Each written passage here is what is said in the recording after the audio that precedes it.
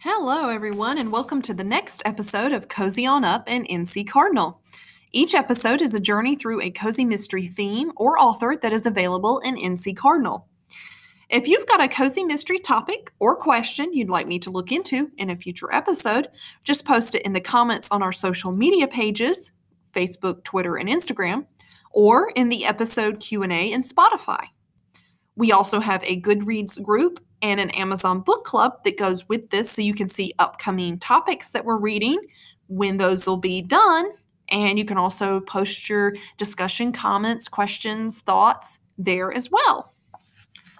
For June, we are doing National Candy Month. So there are several chocolate, candy, kind of confection-themed cozies that are out there, because food is one of the major kind of sub-themes in cozy mysteries. So we're going to take a little sweet sampling and find out what's good to have. As Forrest Gump said, life is like a box of chocolates. You never know what you're going to get. We're going to do this in reverse order of newest published to oldest. Kind of go descending here. We are going to start with a salted caramel. This is book number 1 in the Amish Candy Shop Mystery Series, written by the Agatha Award-winning author Amanda Flower. The description of the book is: a New York chocolatier lands in a sticky situation when she returns to her Amish roots in this debut cozy mystery novel by Agatha Award-winning author. Bailey King is living the sweet life as the assistant chocolatier at a famous New York chocolate company. But just when, and literally in the book, it is the week that the decision is going to be made, when she's up for a major promotion, she gets word that her grandfather Jebediah's heart condition has worsened. Bailey rushes back to Harvest, Ohio, where her grandparents still run the Swissman Sweets Shop, an Amish candy shop where she first learned about all things delicious and sugary, like fudge, truffles, and other assorted delights. Unfortunately, Bailey's grandparents are suffering from more than just his heart trouble. A local English land developer is trying to take over their shop. And when the man is found dead in the candy shop kitchen, with Jebediah's chocolate knife buried in his chest, the sheriff begins to suspect Bailey since she just returned to town. Now, with the sweet help of a handsome deputy, Bailey is out to clear her name. But as a cunning killer tries to fudge the truth, she may be headed straight into a whole batch of trouble. I'll post the link for this series information into the podcast description in case you'd like to see the other titles that have come out. It is currently up to 7 titles in this series. This was published in August 2017, the debut novel. She's already up to 7 novels. Number 7 is coming out this August, 2022. She looks like she puts out about 1 a year for this series, but she has quite a few commitments, so she's kind of busy, spread out, writing like 1 for each of her several series. So she puts out quite a few books every year. It's just 1 per series. This is available in NC Cardinal, and it's also available in Kindle Unlimited. I'll also post her author page information in case you kind of like to read about more of her other series that she's written. She's written a lot of mysteries. That's clearly kind of her focus is mystery, not purely cozy, but mystery. She's written mysteries for children. She's done Amish mysteries, historical, magical, kind of fantasy mysteries, and contemporary ones for adults. She's a USA Today best-selling and Agatha Award-winning author of over 35 mystery novels. Her novels have received starred reviews from Library Journal, Publishers Weekly, and The Romantic Times. She's been featured in articles in USA Today, First for Women, and Women's World Magazine. She currently writes. Her series are spread across several of the major mystery publishing lines, such as Penguin Random House, which is Berkeley, crime. Kensington, Hallmark Publishing, which is a new effort Hallmark has been doing. Also, Crooked Lane Books and Source Books. Crooked Lane does a lot of cozy mysteries as well. In addition to being a writer, she was a librarian for 15 years. And today, Amanda Flower and her husband own a farm and a recording studio where they live in Northeast Ohio. So this the setting of this book being in Ohio is right where she's familiar. And they have 2 cats named editors Cheeps and Tummy. The fun feature, of course, we're back to the food subgenre of cozy. So in salted sweets, there's a recipe at the end for the famous Swissman Sweets salted caramel fudge. So she has one recipe at the end. Some of our other books today will have quite a few recipes mixed in throughout. So book readability, this was cute, but some of the others that I read for this podcast episode kind of grabbed my attention a little faster. But that is more likely due to what I was kind of like feeling interested in reading at the moment, and not the fault of this book. It's not like it was weirdly written or, boring or something, because it was well written. She is a great writer. I mean, she's an Agatha Award-winning author. The plot I found to be memorable.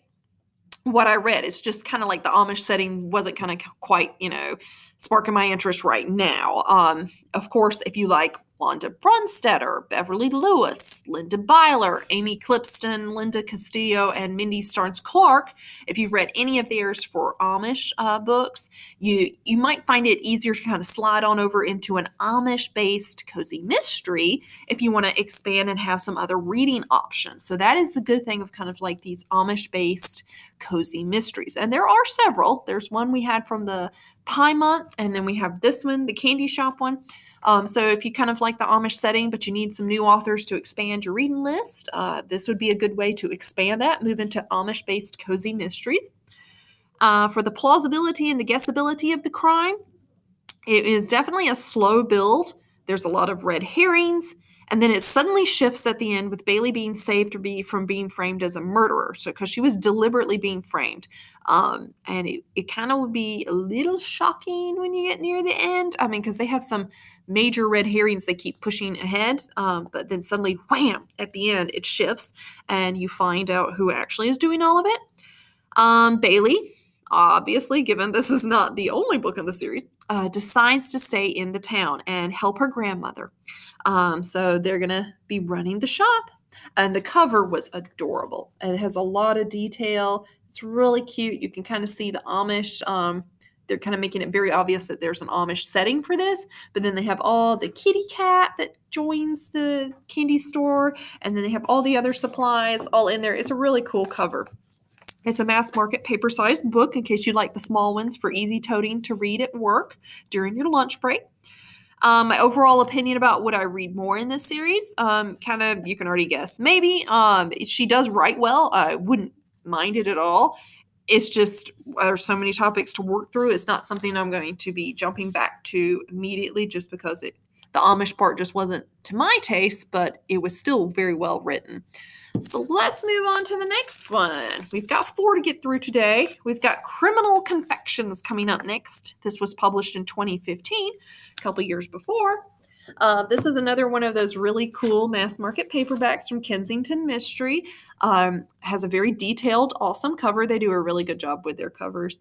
There's a lot of detail. You see all the chocolates and candy, the hint towards the murder and the kind of San Francisco setting. This is the first book in a Chocolate Whisperer mystery series by Colette London.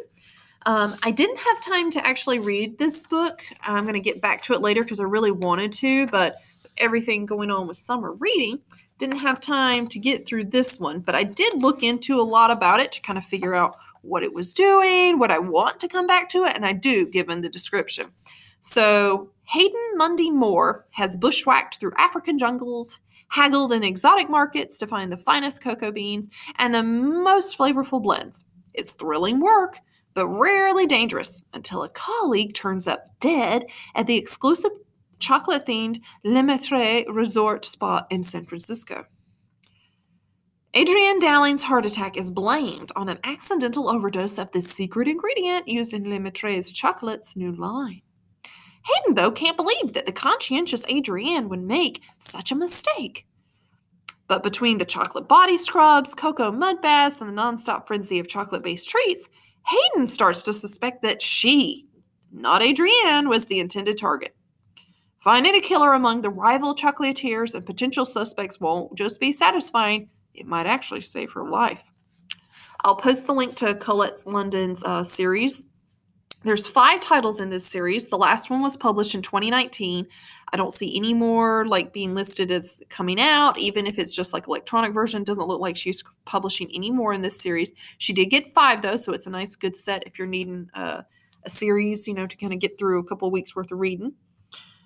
I don't see any other mysteries by her, but that's because the name Colette London is a pseudonym of a best-selling author who's published more than 36 books worldwide. Rather unusually, book number 1, the one we have here, is not available in Kindle Unlimited Kindle versions, but the other ones are. It's also available in NC Cardinal. Colette London, as non-mystery writer, her name is Lisa Plumley. So I'll post her series list in the podcast description so you can see all the titles for the Chocolate Whisperers series. Now we have 2 more. I've read these. 2013's All Fudged Up. This is book number 1 in a candy-coated mystery series by Nancy Coco. This one, once again, Kensington Mystery, mass market paperback size, adorable detailed cover. I just love how they do these covers. It's great. So we have a little dog on it, and it kind of gives you an idea of Marshmallow the dog, who's mentioned in the book, what she looks like. So the description for the books is, welcome to the historic McMurphy Hotel and Fudge Shop, where life is sweet, revenge is sweeter, and murder is here to stay. Allie McMurphy is up to her neck in renovations at the grand old hotel that's been in her family for generations, and it has since like the 1860s. With its quaint Victorian charm and world-famous fudge shop, the place is one of Mackinac Island's most beloved landmarks. Surely, every family has a skeleton or 2 in the closet, but Allie didn't expect to find an actual corpse inside of her closet, especially one named Joe Jessup, who had a long-running feud with her recently dear-departed grandfather, Papa Liam. This makes Allie the number 1 suspect. Can she sniff out the culprit before another victim checks in? So this one's kind of cool in the sense it fits 2 of the sub-themes that I like reading, which is kind of like the bed and breakfast hotel. So this is like a smaller hotel, family hotel. And it's also food themed. This is a candy fudge shop. I've got the list of all the series she's written. I'll post that in the podcast. There's 10 titles in this series. Number 10 just came out May 24th, 2022. So she's still actively writing in this. So this would be a good one if you'd like to have something that's going to be continually written, at least for now. They're available in NC Cardinal. This one, along with number 3, number 7, and number 8 are also available in Kindle Unlimited. So if you want to test a few out because you'd like to take your e-reader maybe when you're on the airplane, you could do that. I'll post the author information. Now, interestingly, it may not be obvious right off the bat, this is the same author, just a different pseudonym, Nell Hampton, as the Kensington Palace Mystery Series that we read back for the pie-themed podcast. So Nancy J. Parra is a USA Today best-selling author of over 30 published novels, including 5 major series. She has the Oregon Honeycomb Mystery Series, the Candy Coated Mysteries, the Kensington Palace Mystery Series, the Wine Country Tours Mystery Series, the Gluten-Free Baker's Treat Mystery Series, and the Perfect Proposal Mystery Series. And hers are spread across the usual publishers: Berkeley Prime Crime, Crooked Lane, Kensington. So I got sucked into this one pretty quickly, even though I was listening to it in an audiobook. Sometimes the narrator can make or break a book, even if it's great to read in paper. It might not be so great in audiobook, but the narrator was actually really good for this one as well. Good tone, good pace. You could kind of really imagine that voice as Allie's voice. There's quirky characters, lots of tasty fudge recipes. This is kind of one of the few food cozies when going through it that the recipes I was like, man, even though I can't really eat a whole batch of fudge on my own, I really want to make this. Maybe it's time we expand our Cozy Mystery podcast to also include a companion cooking club, and we can all meet in person and help each other like divvy out and eat one of these recipes. Because this 21 and up age fudge line that she starts in this book for the hotel sounds amazing. It's really clever, all of these recipes. I don't know how Nancy Coco did it, but these are great. She must have had a lot of people help taste test these recipes for her. They're normally mixed in at the end of a chapter to kind of give you a hint of what Allie's been cooking or is about to be cooking for the next chapter. There's 2 love interests in this series, Officer Rex Manning and another local, Trent Jessup, the grandson of the man who dies in her closet. There's also a growing group by the end. It starts out where it looks like she's all on her own. You know, she's just inherited this hotel. She's trying to remodel it. By the end, she has her circle of kind of, which is common in cozies, her circle of supporters and friends who are there to help, you know, fill her in on like local gossip, family history, so that she can, you know, be solving these mysteries. Of course, what gets her started in solving this one is because she is the main suspect to begin with. She also gains a Bichon / poodle. It's a shed-free dog species. It's named Marshmallow. That's the picture of the dog on the front. Little Marshmallow. Very cute, very smart, and is crucial in giving clues to the reader and solving the crime. So pets often are another common component of cozy mysteries. And this time it's a dog, and it's a very cute one. Allie gets involved because she's initially blamed by gossip in town. You know, she's the prime suspect to begin with. But given other murders happen and she gets attacked and there's thievery going on, it quickly becomes obvious that something else is afoot here. Because then it shifts to Allie remains involved because she's trying to save her business because people are canceling their reservations. Oh, you know, because someone got murdered there, and then someone got murdered, you know, like 100 yards away from there. And then towards the end, she stays involved because she's trying to save her own life because she's getting attacked and those around her are getting attacked. So the listenability, Vanessa Johansson did a great job. I think at least 2 more titles in this series have been adapted into audiobooks. So if you need an audiobook to listen to, this would be a good one. The plausibility and the guessability for the crime. The crime rapidly begins because the book literally opens to the dead body in the closet. It's Joe Jessup. There's no clues, though, so it's really hard to eliminate or make suspects. Everyone basically could be a suspect, and it's like trying to figure out who would have the best motive. So the whole middle part of the book is where Allie is learning about the locals and possible motives as she digs into family history and the hotel history and, you know, other people in around about who's married who inherited what, because she hasn't lived here in a while. Papa Liam had recently died, so there starts to be questions raised on, did Papa Liam get murdered? Maybe Joe Jessup wasn't the first murder. Maybe it was Papa Liam. So maybe both the Jessups and the McMurphys, instead of feuding each other and someone killed someone else, maybe someone else is killing both of them. There's a few near misses on like attempted murders and or kidnappings or harming someone, you know, assault. There's some theft.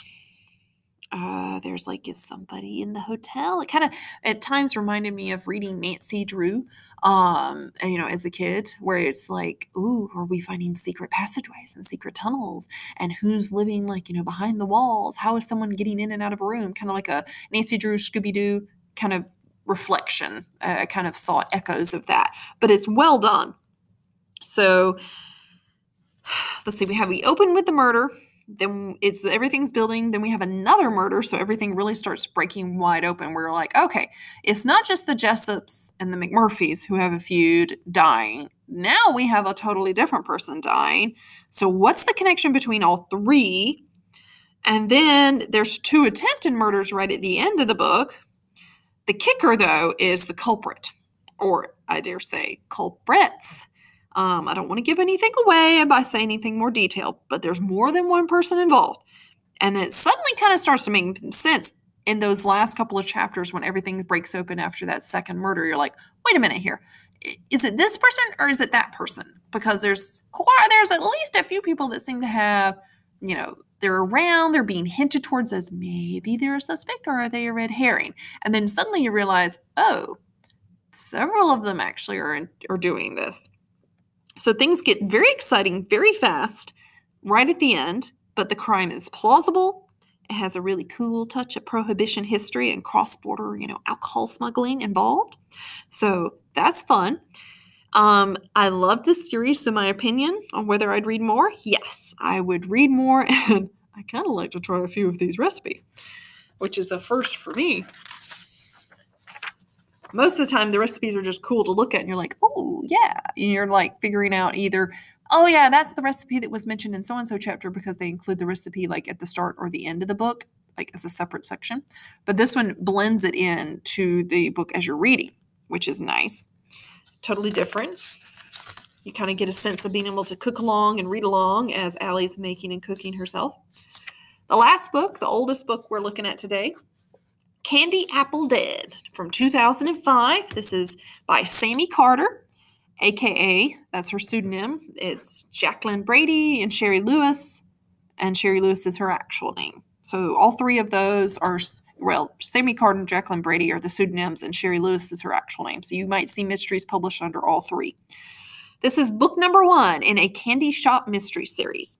So there is a similarity in the sense you're going to see the setting being a small candy shop, either attached to another business, another location, or maybe as a standalone business, but it's still, just a small local candy shop.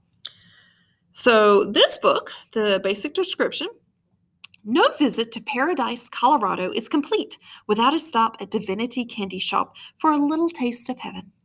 For owner Abby Shaw, it's a sweet deal too. When her Aunt Grace passed away, Abby Shaw inherited Divinity, and with it the opportunity to leave her career as a corporate lawyer and dump her cheating husband. Now she spends her time serving up delectable treats and performing the occasional deductive feat.